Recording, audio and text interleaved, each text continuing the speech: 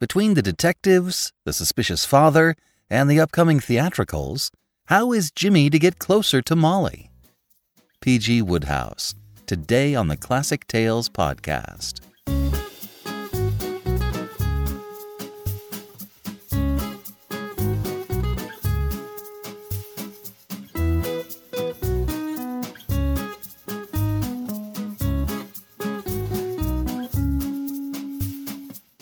Welcome to the Classic Tales podcast. Thank you for listening.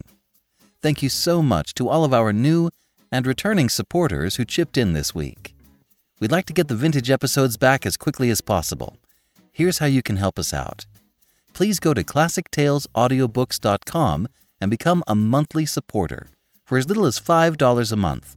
As a thank you gesture, we'll send you a coupon code every month for at least $8 off any audiobook order. If all goes well, we'll be back with more vintage episodes before you know it. In his attempts to woo Molly McEachern, Jimmy's got a lot working against him. Let's see how he does this week. And now, The Intrusion of Jimmy, Part 4 of 7, by P.G. Wodehouse.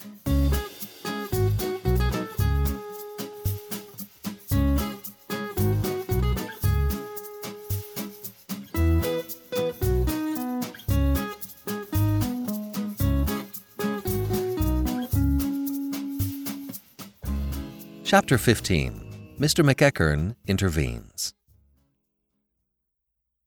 Life at the castle during the first few days of his visit filled Jimmy with a curious blend of emotions, mainly unpleasant. Fate, in its pro-Jimmy capacity, seemed to be taking a rest.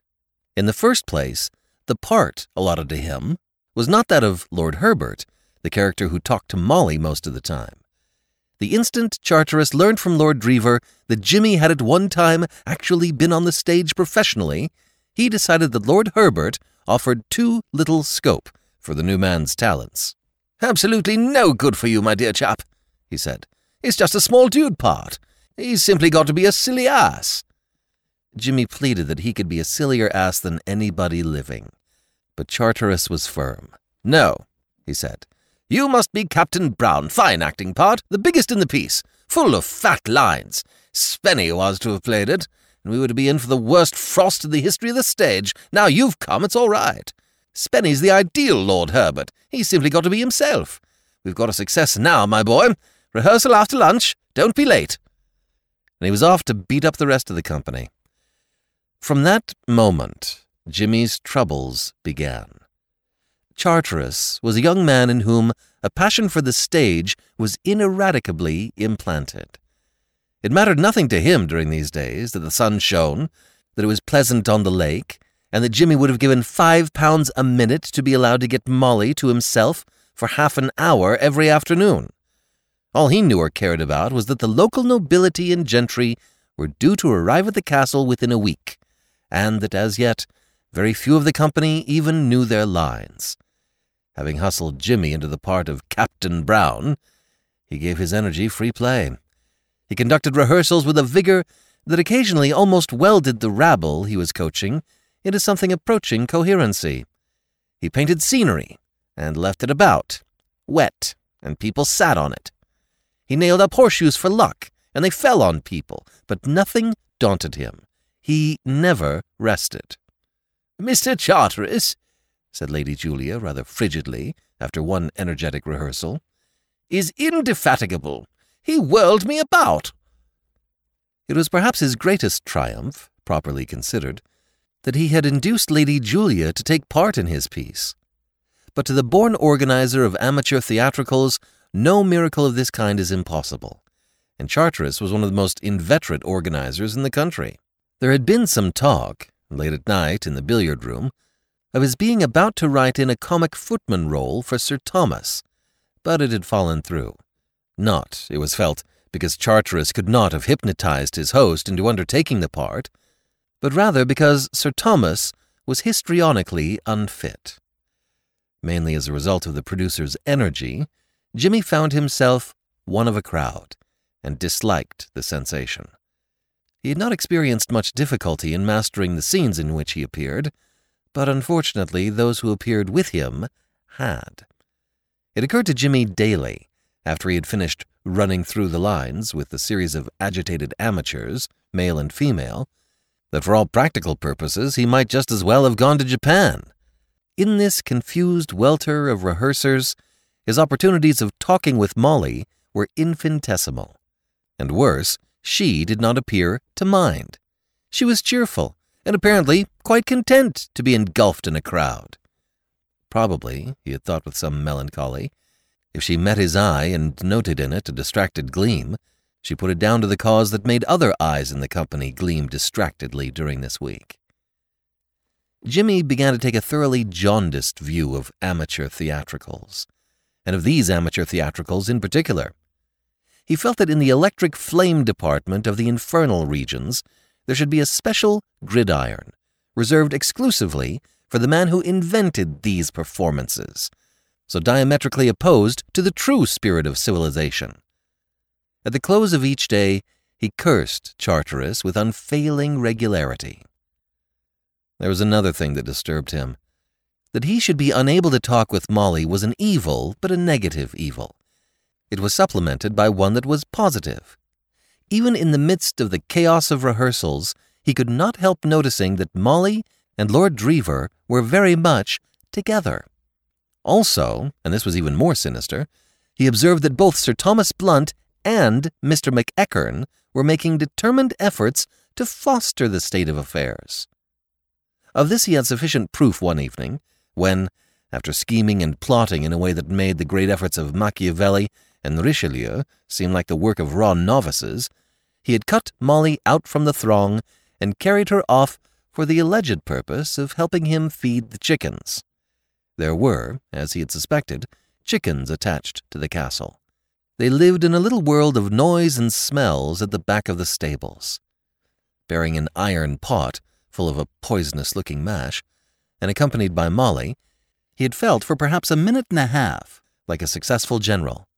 It is difficult to be romantic when you are laden with chicken feed in an unwieldy iron pot, but he had resolved that this portion of the proceedings should be brief.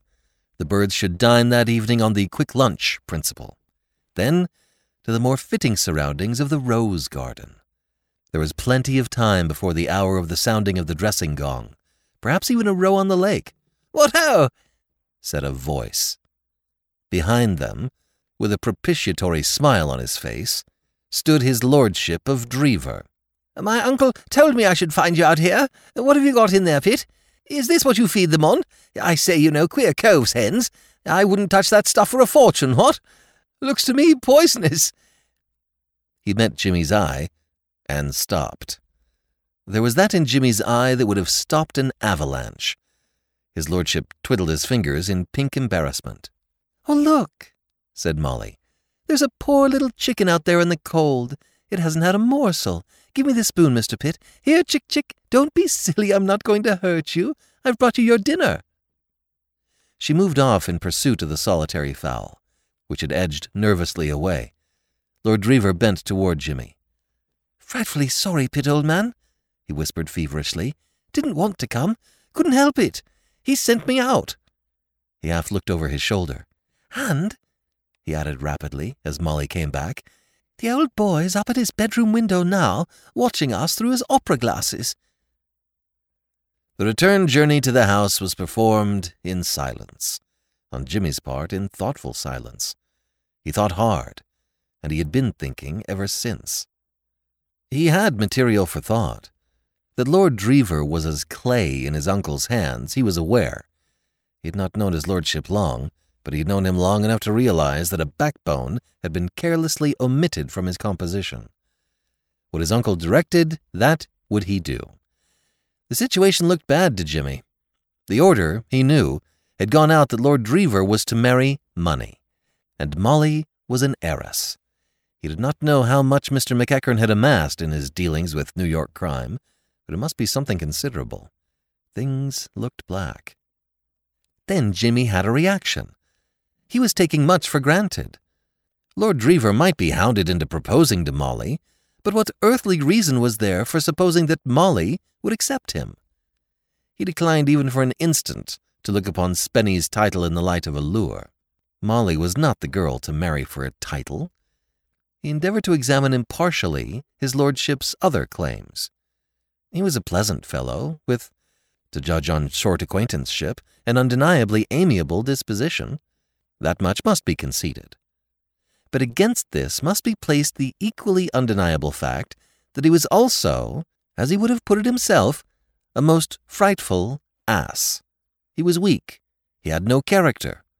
Altogether, the examination made Jimmy more cheerful. He could not see the light-haired one, even with Sir Thomas Blunt shoving behind, as it were, accomplishing the night's ends.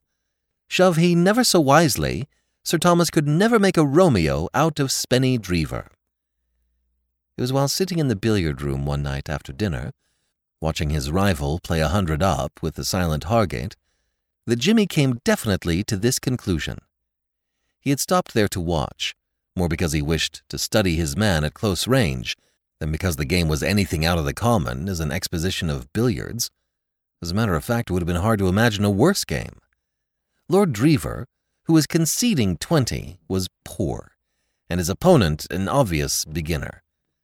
Again, as he looked on, Jimmy was possessed of an idea that he had met Hargate before. But once more he searched his memory and drew blank. He did not give the thing much thought, being intent on his diagnosis of Lord Drever, who, by a fluky series of cannons, had wobbled into the 40s, and was now a few points ahead of his opponent. Presently, having summed his lordship up to his satisfaction and grown bored with the game, Jimmy strolled out of the room. He paused outside the door for a moment, wondering what to do. There was bridge in the smoking room, but he did not feel inclined for bridge. From the drawing room came sounds of music. He turned in that direction, then stopped again. He came to the conclusion that he did not feel sociable. He wanted to think. A cigar on the terrace would meet his needs. He went up to his room for his cigar case. The window was open. He leaned out. There was almost a full moon, and it was very light out of doors. His eye was caught by a movement at the further end of the terrace, where the shadow was. A girl came out of the shadow, walking slowly. Not since early boyhood had Jimmy descended stairs with such a rare burst of speed. He negotiated the nasty turn at the end of the first flight at quite a suicidal pace. Fate, however, had apparently wakened again and resumed business, for he did not break his neck. A few moments later, he was out on the terrace, bearing a cloak, which he had snatched up en route in the hall. "I thought you might be cold," he said, breathing quickly. "Oh, thank you," said Molly. "How kind of you." He put it round her shoulders. "Have you been running?" "I came downstairs rather fast." "Were you afraid the boogaboos would get you?" She laughed. "I was thinking of when I was a small child. I was always afraid of them. I used to race downstairs when I had to go to my room in the dark, unless I could persuade someone to hold my hand all the way there and back." Her spirits had risen with Jimmy's arrival. Things had been happening that worried her. She had gone out on the terrace to be alone. When she heard his footsteps, she had dreaded the advent of some garrulous fellow guest full of small talk. Jimmy, somehow, was a comfort. He did not disturb the atmosphere. Little as they had seen of each other, something in him, she could not say what, had drawn her to him. He was a man whom she could trust instinctively. They walked on in silence. Words were pouring into Jimmy's mind, but he could not frame them. He seemed to have lost the power of coherent thought. Molly said nothing. It was not a night for conversation. The moon had turned terrace and garden into a fairyland of black and silver. It was a night to look and listen and think. They walked slowly up and down. As they turned for the second time, Molly's thoughts formed themselves into a question. Twice she was on the point of asking it, but each time she checked herself. It was an impossible question. She had no right to put it, and he had no right to answer. Yet something was driving her on to ask it. It came out, suddenly, without warning. "Mr. Pitt, what do you think of Lord Drever?" Jimmy started. No question could have chimed in more aptly with his thoughts. Even as she spoke, he was struggling to keep himself from asking her the same thing. "Oh, I know I ought not to ask," she went on. "He's your host, and he's your friend, I know. But—" Her voice trailed off. The muscles of Jimmy's back tightened and quivered, but he could find no words. "I wouldn't ask anyone else, but you're different somehow. I don't know what I mean. We hardly know each other, but—" She stopped again, and still he was dumb. "I feel so alone," she said very quietly, almost to herself. Something seemed to break in Jimmy's head. His brain suddenly cleared. He took a step forward. A huge shadow blackened the white grass. Jimmy wheeled around. It was McEachern. "I have been looking for you, Molly, my dear," he said heavily. "I thought you must have gone to bed." He turned to Jimmy and addressed him for the first time since their meeting in the bedroom. "Will you excuse us, Mr. Pitt?" Jimmy bowed and walked rapidly toward the house. At the door, he stopped and looked back. The two were standing where he had left them. Chapter 16. A Marriage Arranged. Neither Molly nor her father had moved or spoken while Jimmy was covering the short strip of turf that ended at the stone steps of the house. McEachern stood looking down at her in grim silence. His great body against the dark mass of the castle wall seemed larger than ever in the uncertain light. To Molly there was something sinister and menacing in his attitude. She found herself longing that Jimmy would come back. She was frightened. Why, she could not have said. It was as if some instinct told her that a crisis in her affairs had been reached, and that she needed him. For the first time in her life, she felt nervous in her father's company. Ever since she was a child, she had been accustomed to look upon him as her protector. But now, she was afraid. "Father," she cried. "What are you doing out here?" His voice was tense and strained. "I came out because I wanted to think, Father dear." She thought she knew his moods, but this was one that she had never seen. It frightened her. "Why did he come out here?" "Mr. Pitt, he brought me a wrap." "What was he saying to you?" The rain of questions gave Molly a sensation of being battered. She felt dazed and a little mutinous. What had she done that she should be assailed like this?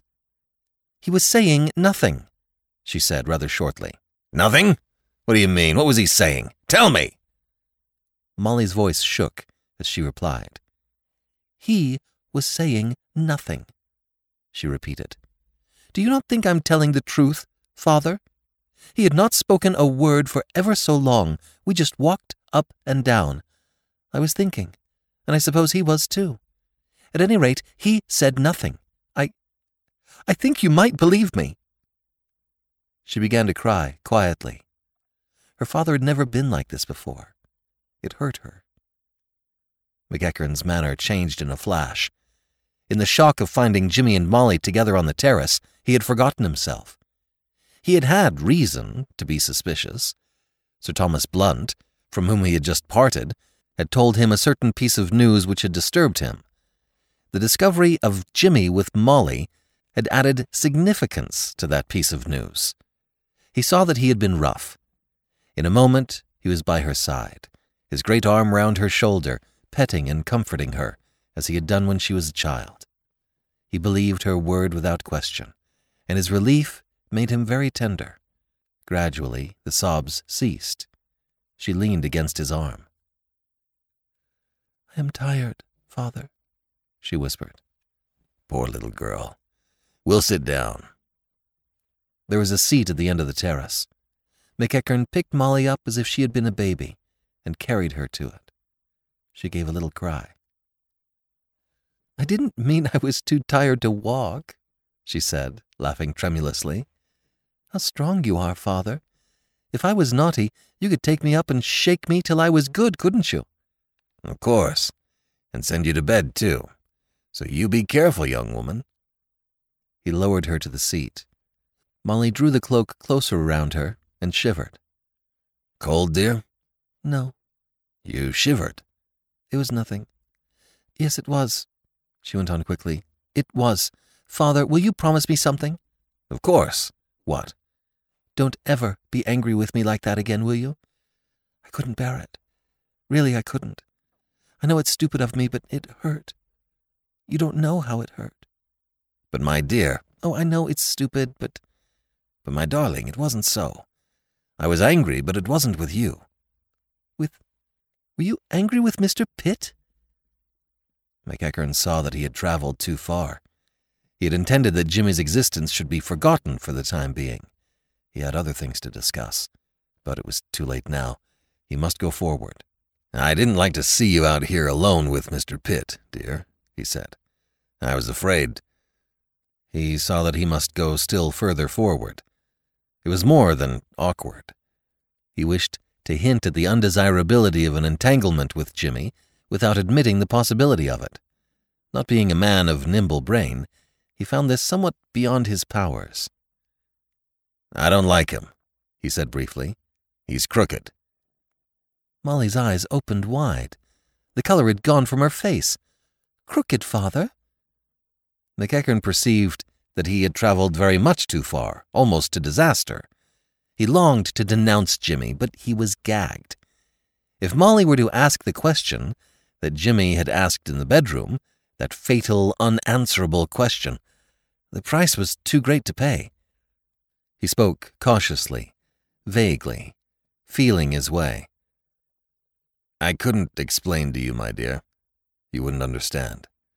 You must remember, my dear, that out in New York I was in a position to know a great many queer characters. Crooks, Molly. I was working among them. But, Father, that night at our house you didn't know Mr. Pitt. He had to tell you his name. I didn't know him then, said her father slowly. But, he paused. But I made inquiries, he concluded with a rush, and found out things. He permitted himself a long, silent breath of relief. He saw his way now. Inquiries? Said Molly. Why? Why? Why did you suspect him? A moment earlier, the question might have confused McEachern, but not now. He was equal to it. He took it in his stride. It's hard to say, my dear. A man who has had as much to do with crooks as I have recognizes them when he sees them. Did you think Mr. Pitt looked like that? Her voice was very small. There was a drawn, pinched expression on her face. She was paler than ever. He could not divine her thoughts. He could not know what his words had done, how they had shown her in a flash what Jimmy was to her, and lighted her mind like a flame, revealing the secret hidden there. She knew now. The feeling of comradeship, the instinctive trust, the sense of dependence, they no longer perplexed her. They were signs which she could read. And he was crooked. McEachern proceeded. Belief made him buoyant. I did, my dear. I can read them like a book. I've met scores of his sort. Broadway is full of them. Good clothes and a pleasant manner don't make a man honest. I've run up against a mighty high-toned bunch of crooks in my day. It's a long time since I gave up thinking that it was only the ones with the low foreheads and the thick ears that needed watching. It's the innocent willies who look as if all they could do was to lead the cotillion. This man Pitt's one of them. I'm not guessing, mind you. I know his line and all about him. I'm watching him. He's here on some game. How did he get here? Why, he scraped acquaintance with Lord Drever in a London restaurant. It's the commonest trick on the list. If I hadn't happened to be here when he came, I suppose he'd have made his haul by now. Why, he came all prepared for it. Have you seen an ugly, grinning, red-headed scoundrel hanging about the place? His valet. So he says, valet. Do you know who that is? That's one of the most notorious yeggmen on the other side. There isn't a policeman in New York who doesn't know Spike Mullins. Even if I knew nothing of this pit, that would be enough. What's an innocent man going around the country with Spike Mullins for, unless they are standing in together at some game? That's who Mr. Pitt is, my dear, and that's why maybe I seemed a little put out when I came upon you and him out here alone together. See as little of him as you can. In a large party like this, it won't be difficult to avoid him." Molly sat staring out across the garden. At first, every word had been a stab. Several times she had been on the point of crying out that she could bear it no longer. But gradually, a numbness succeeded the pain. She found herself listening apathetically. McEachern talked on. He left the subject of Jimmy, comfortably conscious that even if there had ever existed in Molly's heart any budding feeling of the kind he had suspected, it must now be dead. He steered the conversation away until it ran easily among commonplaces. He talked of New York, of the preparations for the theatricals. Molly answered composedly. She was still pale, and a certain listlessness in her manner might have been noticed by a more observant man than Mr. McEachern. Beyond this, there was nothing to show that her heart had been born and killed but a few minutes before. Women have the Red Indian instinct, and Molly had grown to womanhood in those few minutes. Presently, Lord Drever's name came up. It caused a momentary pause, and McEachern took advantage of it. It was the cue for which he had been waiting. He hesitated for a moment, for the conversation was about to enter upon a difficult phase, and he was not quite sure of himself. Then he took the plunge. "I have just been talking to Sir Thomas, my dear," he said. He tried to speak casually, and as a natural result infused so much meaning into his voice that Molly looked at him in surprise. McEachern coughed confusedly. Diplomacy, he concluded, was not his forte. He abandoned it in favor of directness. "He was telling me that you had refused Lord Drever this evening." "Yes, I did," said Molly. "How did Sir Thomas know?" "Lord Drever told him." Molly raised her eyebrows. "I shouldn't have thought it was the sort of thing he would talk about," she said. "Sir Thomas is his uncle." "Of course he is," said Molly dryly. "I forgot. That would account for it, wouldn't it?" Mr. McEachern looked at her with some concern. There was a hard ring in her voice which he did not altogether like. His greatest admirer had never called him an intuitive man, and he was quite at a loss to see what was wrong. As a schemer, he was perhaps a little naive. He had taken it for granted that Molly was ignorant of the maneuvers which had been going on, and which had culminated that afternoon in a stammering proposal of marriage from Lord Drever in the rose garden. This, however, was not the case. The woman incapable of seeing through the machinations of two men of the mental caliber of Sir Thomas Blunt and Mr. McEachern has yet to be born. For some considerable time, Molly had been alive to the well-meant plottings of that worthy pair, and had derived little pleasure from the fact. It may be that woman loves to be pursued, but she does not love to be pursued by a crowd. Mr. McEachern cleared his throat and began again. "You shouldn't decide a question like that too hastily, my dear." "I didn't. Not too hastily for Lord Drever, at any rate, poor dear." "It was in your power," said Mr. McEachern portentously, "to make a man happy." "I did," said Molly bitterly. "You should have seen his face light up. He could hardly believe it was true for a moment, and then it came home to him, and I thought he would have fallen on my neck. He did his very best to look heartbroken out of politeness, but it was no good. He whistled most of the way back to the house, all flat but very cheerfully." "My dear, what do you mean?" Molly had made the discovery earlier in their conversation that her father had moods whose existence she had not expected. It was his turn now to make a similar discovery regarding herself. "I mean nothing, Father," she said. "I'm just telling you what happened. He came to me looking like a dog that's going to be washed." "Why, of course, he was nervous, my dear." "Of course. He couldn't know that I was going to refuse him. She was breathing quickly. He started to speak, but she went on, looking straight before her. Her face was very white in the moonlight. He took me into the rose garden. Was that Sir Thomas's idea? There couldn't have been a better setting, I'm sure. The roses looked lovely. Presently I heard him gulp, and I was so sorry for him. I would have refused him then and put him out of his misery, only I couldn't very well till he had proposed, could I? So I turned my back and sniffed at a rose, and then he shut his eyes, I couldn't see him, but I know he shut his eyes, and began to say his lesson. Molly.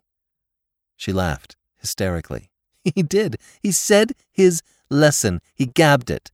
When he had got as far as, "Well, don't you know what I mean is, that's what I wanted to say, you know," I turned round and soothed him. I said I didn't love him. He said, No, of course not. I said he had paid me a great compliment. He said, Not at all, looking very anxious, poor darling, as if even then he was afraid of what might come next. But I reassured him, and he cheered up, and we walked back to the house together, as happy as could be. Mr. McEachern put his hand round her shoulders. She winced, but let it stay. He attempted gruff conciliation. My dear, you've been imagining things. Of course he isn't happy. Why, I saw the young fellow.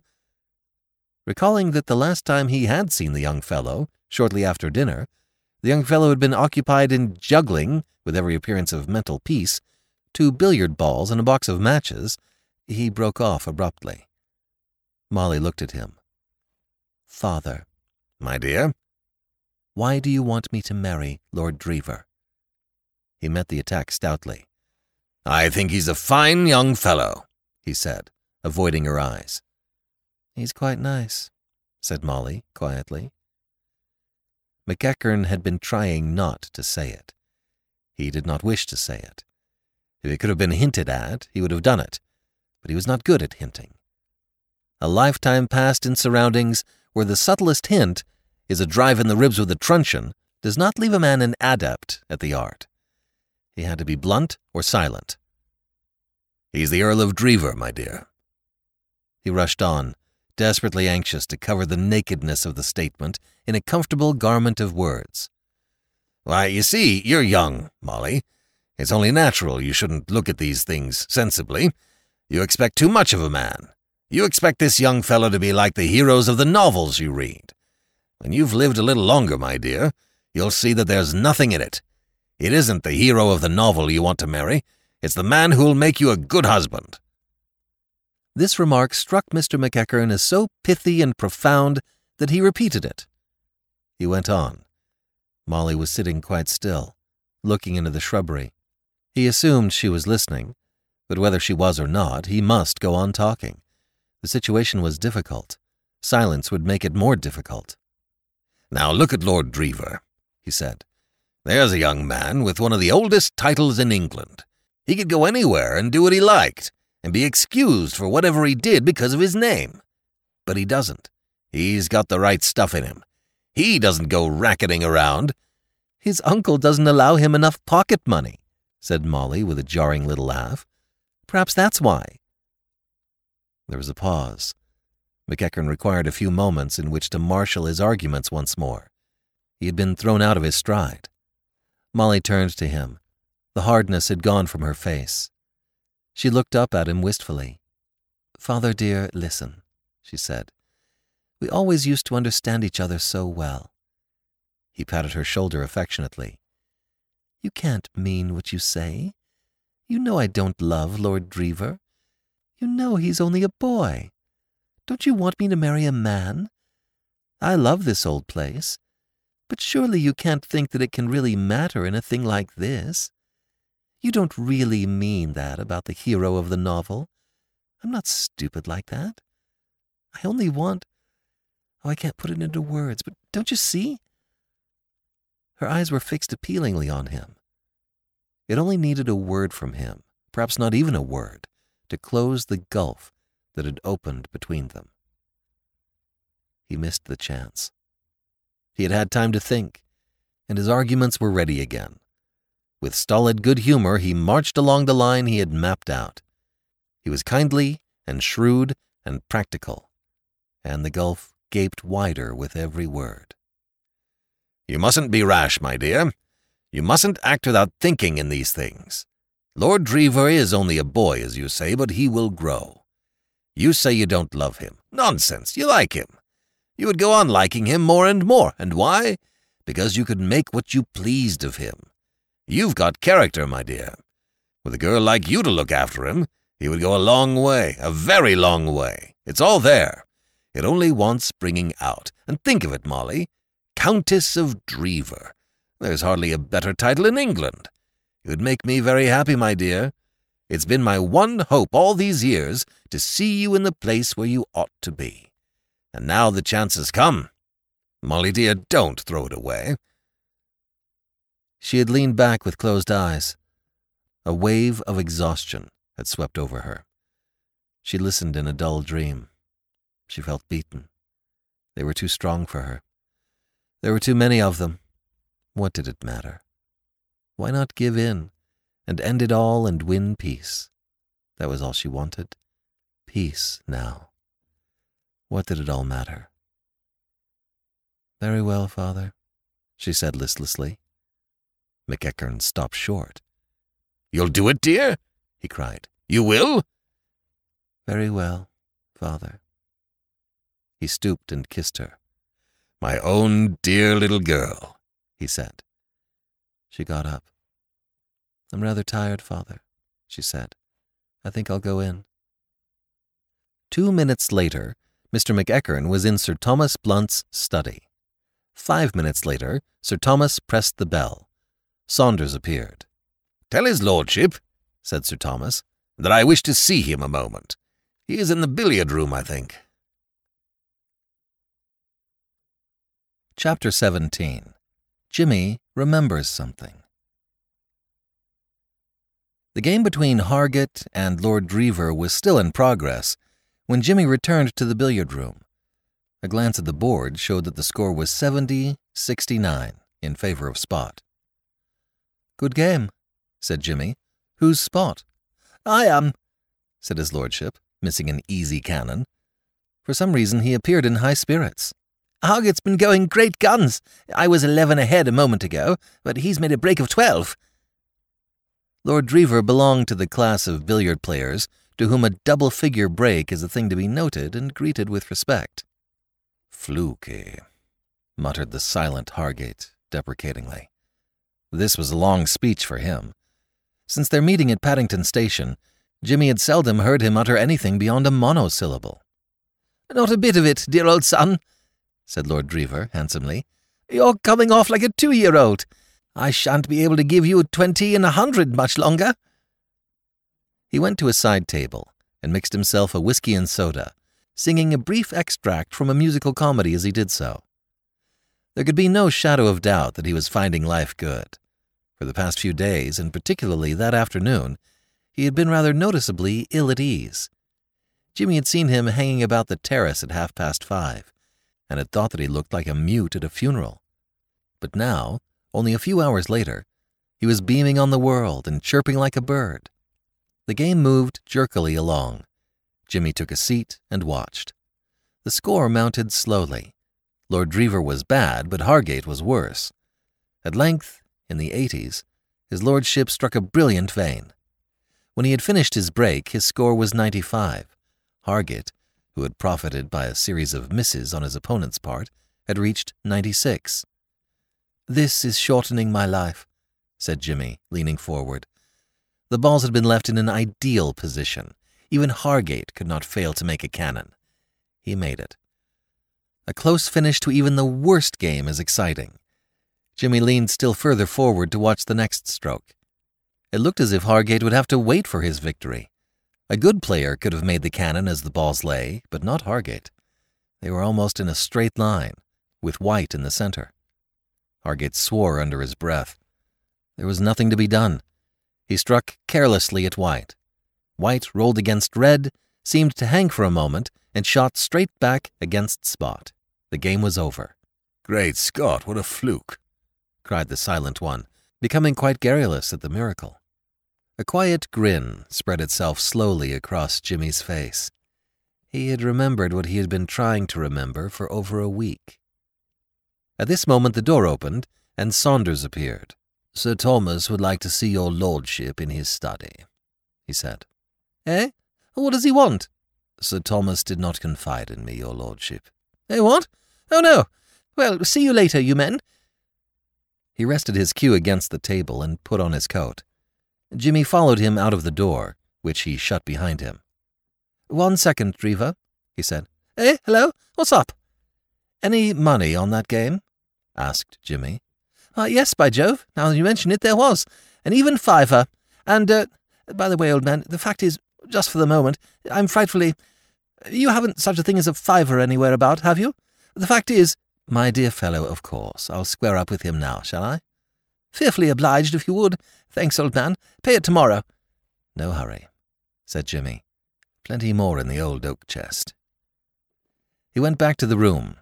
Hargate was practicing cannons. He was on the point of making a stroke when Jimmy opened the door. "Care for a game?" said Hargate. "Not just at present," said Jimmy. Hargate attempted his cannon and failed badly. Jimmy smiled. "Not such a good shot as the last," he said. "No." "Fine shot, that other." "Fluke." "I wonder." Jimmy lighted a cigarette. "Do you know New York at all?" he asked. "Been there." "Ever been in the Strollers Club?" Hargate turned his back, but Jimmy had seen his face and was satisfied. "Don't know it," said Hargate. "Great place," said Jimmy. "Mostly actors and writers and so on. The only drawback is that some of them pick up queer friends." Hargate did not reply. He did not seem interested. "Yes," went on Jimmy. "For instance, a pal of mine, an actor named Mifflin, introduced a man a year ago as a member's guest for a fortnight, and this man rooked the fellows of I don't know how much at billiards. The old game, you know, nursing his man right up to the end, and then finishing with a burst. Of course, when that happens once or twice, it may be an accident. But when a man who poses as a novice always manages by a really brilliant shot—" Hargate turned around. "They fired this fellow out," said Jimmy. "Look here." "Yes?" "What do you mean?" "It's a dull yarn," said Jimmy, apologetically. "I've been boring you. By the way, Drever asked me to square up with you for that game, in case he shouldn't be back. Here you are." He held out an empty hand. "Got it?" "What are you going to do?" demanded Hargate. "What am I going to do?" queried Jimmy. "You know what I mean. If you keep your mouth shut and stand in, it's halves. Is that what you're after?" Jimmy was delighted. He knew that by rights the proposal should have brought him from his seat, with stern, set face to wreak vengeance for the insult, but on such occasions he was apt to ignore the conventions. His impulse, when he met a man whose code of behavior was not the ordinary code, was to chat with him and extract his point of view. He felt as little animus against Hargate as he had felt against Spike on the occasion of their first meeting. "Do you make much of this sort of game?" he asked. Hargate was relieved. This was businesslike. "Pots," he said with some enthusiasm. "Pots, I tell you. If you'll stand in—" "But risky, isn't it?" "Not a bit of it. An occasional accident." "I suppose you'd call me one." Hargate grinned. "It must be pretty tough work," said Jimmy. "You must have to use a tremendous lot of self-restraint." Hargate sighed. "That's the worst of it," he admitted. "The having to seem a mug at the game. I've been patronized sometimes by young fools who thought they were teaching me, till I nearly forgot myself and showed them what real billiards was." "There's always some drawback to the learned professions," said Jimmy. "But there's a heap to make up for it in this one," said Hargate. "Well, look here. Is it a deal? You'll stand in?" Jimmy shook his head. "I guess not," he said. "It's good of you, but commercial speculation never was in my line. I'm afraid you must count me out of this." "What? You going to tell?" "No," said Jimmy. "I'm not. I'm not a vigilance committee. I won't tell a soul." "Why, then, began Hargate, relieved. Unless, of course, Jimmy went on, you play billiards again while you're here. Hargate stared. But damn it, man, if I don't, what's the good? Look here, what am I to do if they ask me to play? Give your wrist as an excuse. My wrist? Yes. You sprained it tomorrow after breakfast. It was bad luck. I wonder how you came to do it. You didn't sprain it much, but just enough to stop you playing billiards. Hargate reflected. Understand? Said Jimmy. Oh, very well, said Hargate sullenly. But, he burst out, if I ever get a chance to get even with you— You won't, said Jimmy. Dismiss the rosy dream. Get even? You don't know me. There's not a flaw in my armour. I'm a sort of modern edition of the stainless knight. Tennyson drew Galahad from me. I move through life with almost a sickening absence of sin. But hush, we are observed. At least we shall be in another minute. Somebody is coming down the passage. You do understand, don't you? Sprained wrist is the watchword. The handle turned. It was Lord Drever, back again from his interview. "Hello, Drever," said Jimmy. "We've missed you. Hargate has been doing his best to amuse me with acrobatic tricks, but you're too reckless, Hargate, old man. Mark my words, one of these days you'll be spraining your wrist. You should be more careful. What, going? Good night. Pleasant fellow, Hargate," he added, as the footsteps retreated down the passage. "Well, my lad, what's the matter with you? You look depressed." Lord Drever flung himself onto the lounge and groaned hollowly. "Damn! Damn! Damn!" he observed. His glassy eye met Jimmy's and wandered away again. "What on earth's the matter?" demanded Jimmy. "You go out of here carolling like a songbird, and you come back moaning like a lost soul. What's happened?" "Give me a brandy and soda, Pitt, old man. There's a good chap. I'm in a fearful hole." "Why, what's the matter?" "I'm engaged," groaned his lordship. "Engaged? I wish you'd explain. What on earth's wrong with you? Don't you want to be engaged? What's your—" He broke off, as a sudden, awful suspicion dawned upon him. "Who is she?" he cried. He gripped the stricken peer's shoulder and shook it savagely.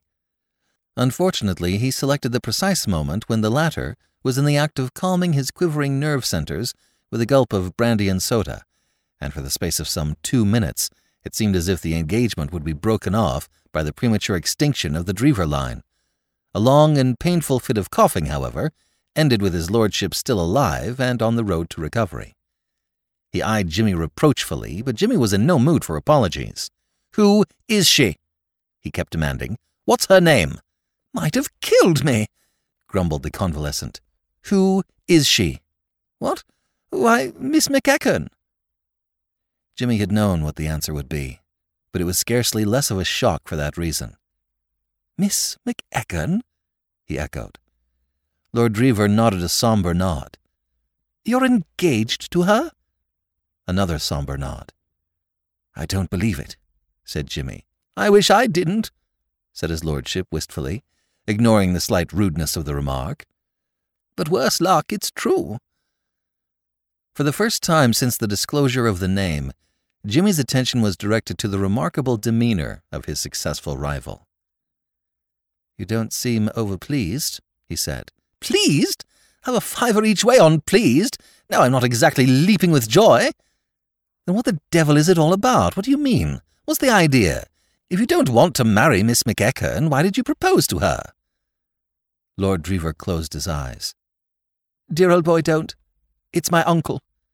"Your uncle? Didn't I explain it all to you? About him wanting me to marry? You know, I told you the whole thing." Jimmy stared in silence. "Do you mean to say—" he said slowly. He stopped. It was a profanation to put the thing into words. "What, old man?" Jimmy gulped. "Do you mean to say you want to marry Miss McEachern simply because she has money?" he said. It was not the first time that he had heard a case of a British peer marrying for such a reason, but it was the first time that the thing had filled him with horror. In some circumstances, things come home more forcibly to us. "It's not me, old man," murmured his lordship. "It's my uncle." Your uncle? Good God! Jimmy clenched his hands despairingly. Do you mean to say that you let your uncle order you about in a thing like this? Do you mean to say you're such a gelatine-backboneless worm? Old man, I say, protested his lordship, wounded. I'll call you a wretched knock-kneed skunk, only I don't want to be fulsome. I hate flattering a man to his face. Lord Drever, deeply pained, half rose from his seat. Don't get up, urged Jimmy smoothly. I couldn't trust myself. His lordship subsided hastily. He was feeling alarmed. He'd never seen this side of Jimmy's character. At first he had been merely aggrieved and disappointed. He had expected sympathy. However, the matter had become more serious. Jimmy was pacing the room like a young and hungry tiger.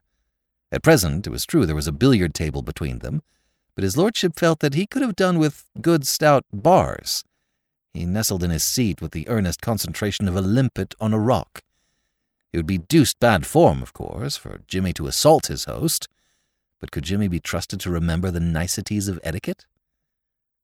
Why the devil she accepted you, I can't think, said Jimmy half to himself, stopping suddenly and glaring across the table. Lord Drever felt relieved.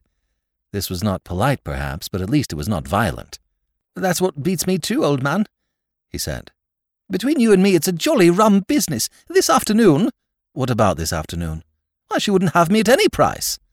You asked her this afternoon? Yes. And it was all right then. She refused me like a bird, wouldn't hear of it. Came damn near laughing in my face. And then tonight, he went on, his voice squeaky at the thought of his wrongs, my uncle sends for me and says she's changed her mind and is waiting for me in the morning room. I go there.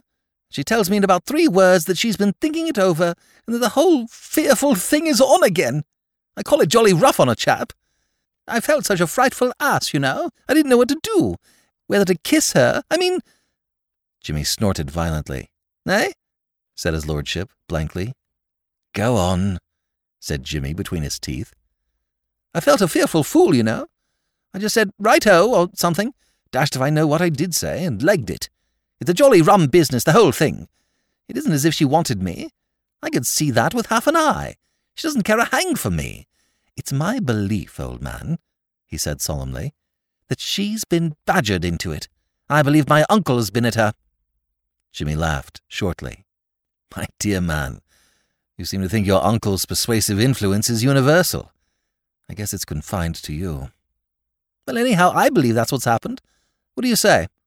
Why, say anything. There doesn't seem to be much need. He poured some brandy into a glass and added a little soda. You take it pretty stiff, observed his lordship with a touch of envy. On occasion, said Jimmy, emptying the glass. Chapter 18. The Lochinvar Method. As Jimmy sat, smoking a last cigarette in his bedroom before going to bed that night, Spike Mullins came in. Jimmy had been thinking things over. He was one of those men who were at their best in a losing game.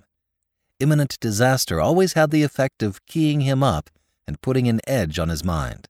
The news he had heard that night had left him with undiminished determination, but conscious that a change of method would be needed. He must stake all on a single throw now. Young Lochinvar rather than Romeo must be his model. He declined to believe himself incapable of getting anything that he wanted as badly as he wanted Molly. He also declined to believe that she was really attached to Lord Drever. He suspected the hand of MacEachern in the affair, though the suspicion did not clear up the mystery by any means.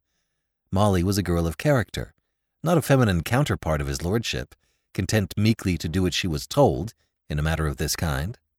The whole thing puzzled him. Well, Spike, he said. He was not too pleased at the interruption. He was thinking, and he wanted to be alone. Something appeared to have disturbed Spike. His bearing was excited. Say, boss, guess what? You know that guy that come this afternoon? The guy from the village that came with old man MacEachern? Gala, said Jimmy. What about him? There had been an addition to the guests at the castle that afternoon. Mr. MacEachern, walking in the village, had happened upon an old New York acquaintance of his, who, touring England, had reached Drever and was anxious to see the historic castle. Mr. McEachern had brought him thither, introduced him to Sir Thomas, and now Mr. Samuel Gaylor was occupying a room on the same floor as Jimmy's. He had appeared at dinner that night, a short, wooden-faced man, with no more conversation than Hargate. Jimmy had paid little attention to the newcomer. "What about him?" he said. "He's a sleuth, boss." "A what?" "A sleuth." "A detective?" "That's right. A fly cop." "What makes you think that?" "Think? Why, I can tell them by their eyes and their feet and the whole of them. I could pick out a fly cop from a bunch of 1,000. He's a sure enough sleuth, all right. I seen him rubbering in at yous, boss." "At me? Why at me?" "Why, of course. I see now. Our friend McEachern has got him in to spy on us." "That's right, boss." "Of course, you may be mistaken." "Not me, boss. And say, he ain't the only one." "What, more detectives? They'll have to put up house-full boards at this rate. Who's the other?" "A mug what's down in this servants' hall. I wasn't so sure of him at first, but now I'm on to his curves. He's a sleuth, all right. He's valet to Sir Thomas, the second mug is. But he ain't no valet. He's come to see no one don't get busy with the jewels. See, what do you think of them jewels, boss?" "Finest I ever saw." "Yes, that's right. 100,000 plunks they set him back. They're the limit, ain't they?" "Say, won't yous really—" "Spike, I'm surprised at you. Do you know, you're getting a regular Mephistopheles, Spike? Suppose I hadn't an iron will, what would happen? You really must select your subjects of conversation more carefully. You're bad company for the likes of me." Spike shuffled despondently. "But, boss—" Jimmy shook his head. "It can't be done, my lad." "But it can, boss," protested Spike. "It's dead easy. I've been up to the room, and I seen the box what the jewels is kept in. Why, it's the softest ever. We could get them as easy as pulling the plug out of a bottle. Why, say, there's never been such a peach of a place for getting hold of this stuff as this house. That's right, boss. Why, look what I got this afternoon, just snooping around and not really even trying to get busy at all. It was just lying about." He plunged his hand into his pockets and drew it out again. As he unclosed his fingers, Jimmy caught the gleam of precious stones. "What the—" he gasped. Spike was looking at his treasure trove with an air of affectionate proprietorship. "Where on earth did you get those?" asked Jimmy. "Out of one of the rooms. They belonged to one of the ladies. It was the easiest old thing ever, boss. I just went in when there was nobody around, and there they was on the table. I never butted into anything so soft." "Spike!" "Yes, boss?" "Do you remember the room you took them from?" "Sure. It was the first on the—" "Then just listen to me for a moment, my bright boy. When we're at breakfast tomorrow, you want to go to that room and put those back. All of them, mind you, just where you found them. Do you understand?" Spike's jaw had fallen. "Put them back, boss?" he faltered. "Every single one of them." "Boss," said Spike plaintively. "Remember, every single one of them, just where it belongs, see?" "Very well, boss." The dejection in his voice would have moved the sternest to pity. Gloom had enveloped Spike's spirit. The sunlight had gone out of his life. It had also gone out of the lives of a good many other people at the castle. This was mainly due to the growing shadow of the day of the theatricals. For pure discomfort, there are few things in the world that can compete with the final rehearsals of an amateur theatrical performance at a country house. Every day the atmosphere becomes more heavily charged with restlessness and depression. The producer of the piece, especially if he be also the author of it, develops a sort of intermittent insanity. He plucks at his mustache, if he has one, at his hair, if he has not. He mutters to himself. He gives vent to occasional despairing cries. The soothing suavity that marked his demeanor in the earlier rehearsals disappears. He no longer says with a winning smile, "Splendid, old man, splendid, couldn't be better. But I think we'll take that over just once more, if you don't mind." Instead, he rolls his eyes and snaps out, "Once more, please. This'll never do. At this rate, we might just as well cut out the show together. What's that? No, it won't be all right on the night. Now then, once more, and do pull yourselves together this time." After this, the scene is sulkily resumed, And conversation, when the parties concerned meet subsequently, is cold and strained. Matters had reached this stage at the castle. Everybody was thoroughly tired of the piece, and but for the thought of the disappointment which, presumably, would rack the neighboring nobility and gentry if it were not to be produced, would have resigned their places without a twinge of regret. People who had schemed to get the best and longest parts were wishing now they had been content with first footman or Giles, a villager. "I'll never run an amateur show again as long as I live," confided Charteris to Jimmy, almost tearfully. "It's not good enough. Most of them aren't word perfect yet." "It'll be all right." "Oh, don't say it'll be all right on the night." "I wasn't going to," said Jimmy. "I was going to say it'll be all right after the night. People will soon forget how badly the thing went." "You're a nice, comforting sort of man, aren't you?" said Charteris. "Why worry?" said Jimmy. "If you go on like this, it'll be Westminster Abbey for you in your prime. You'll be getting brain fever." Jimmy himself was one of the few who were feeling reasonably cheerful. He was deriving a keen amusement at present from the maneuvers of Mr. Samuel Gaylor of New York. This lynx-eyed man, having been instructed by Mr. McEachern to watch Jimmy, was doing so with a thoroughness that would have roused the suspicions of a babe. If Jimmy went to the billiard room after dinner, Mr. Gaylor was there to keep him company. If during the course of the day he had occasion to fetch a handkerchief or a cigarette case from his bedroom, he was sure, on emerging, to stumble upon Mr. Gaylor in the corridor. The employees of Dodson's private inquiry agency believed in earning their salaries. Occasionally, after these encounters, Jimmy would come upon Sir Thomas Blunt's valet, the other man in whom Spike's trained eye had discerned the distinguishing marks of the sleuth. He was usually somewhere round the corner at these moments, and when collided with, apologized with great politeness. Jimmy decided that he must have come under suspicion in this case vicariously, through Spike. Spike in the servants' hall would, of course, stand out conspicuously enough to catch the eye of a detective on the lookout for sin among the servants, and he himself, as Spike's employer, had been marked down as a possible confederate. It tickled him to think that both these giant brains could be so greatly exercised on his account. He had been watching Molly closely during these days. So far, no announcement of the engagement had been made. It struck him that possibly he was being reserved for public mention on the night of the theatricals. The whole county would be at the castle then. There could be no more fitting moment. He sounded Lord Drever, and the latter said moodily that he was probably right. "There's going to be a dance of sorts after the show," he said, "and it'll be done then, I suppose. No getting out of it after that. It'll be all over the county. Trust my uncle for that. He'll get on a table and shout it, shouldn't wonder. And it'll be in the Morning Post next day, and Katie'll see it. Only 2 days more, oh Lord!" Jimmy deduced that Katie was the Savoy girl, concerning whom his lordship had vouchsafed no particulars, save that she was a ripper and hadn't a penny. Only 2 days. Like the Battle of Waterloo, it was going to be a close-run affair. More than ever now, he realized how much Molly meant to him, and there were moments when it seemed to him that she, too, had begun to understand. That night on the terrace seemed somehow to have changed their relationship. He thought he had got closer to her. They were in touch. Before she had been frank, cheerful, unembarrassed. Now he noticed a constraint in her manner, a curious shyness. There was a barrier between them, but it was not the old barrier. He had ceased to be one of the crowd. But it was a race against time.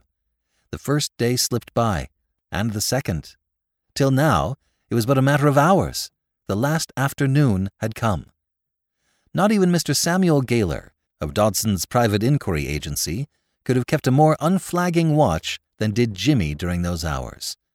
There was no rehearsal that afternoon, and the members of the company, in various stages of nervous collapse, strayed distractedly about the grounds.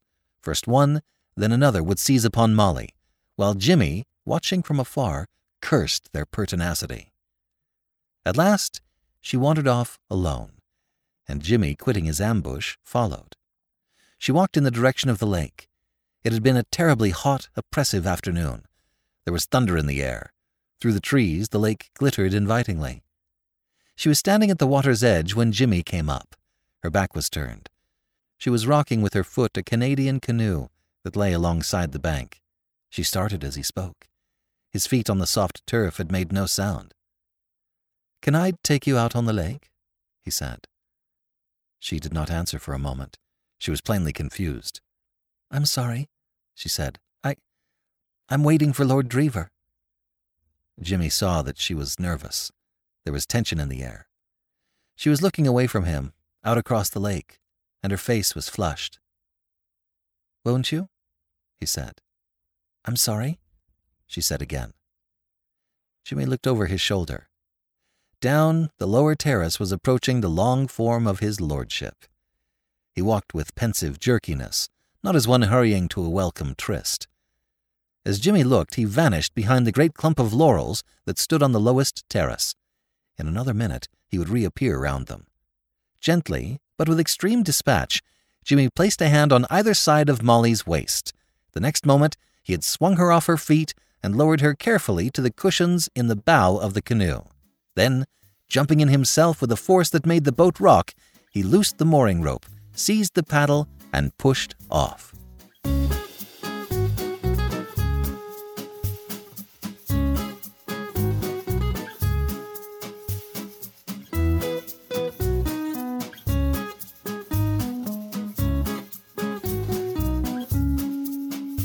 This is B.J. Harrison.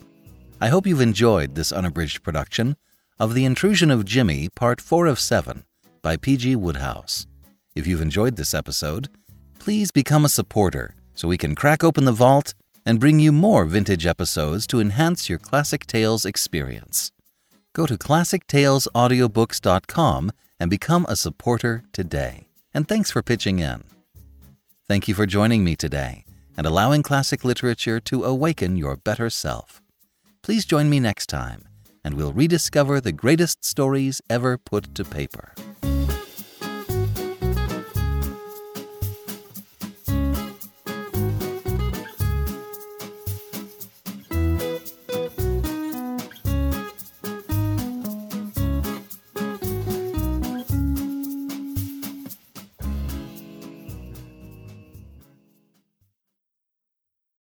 Join us today during the Jeep Celebration event. Right now, get 20% below MSRP for an average of $15,178 under MSRP on the purchase of a 2023 Jeep Grand Cherokee Overland 4xE or Summit 4xE.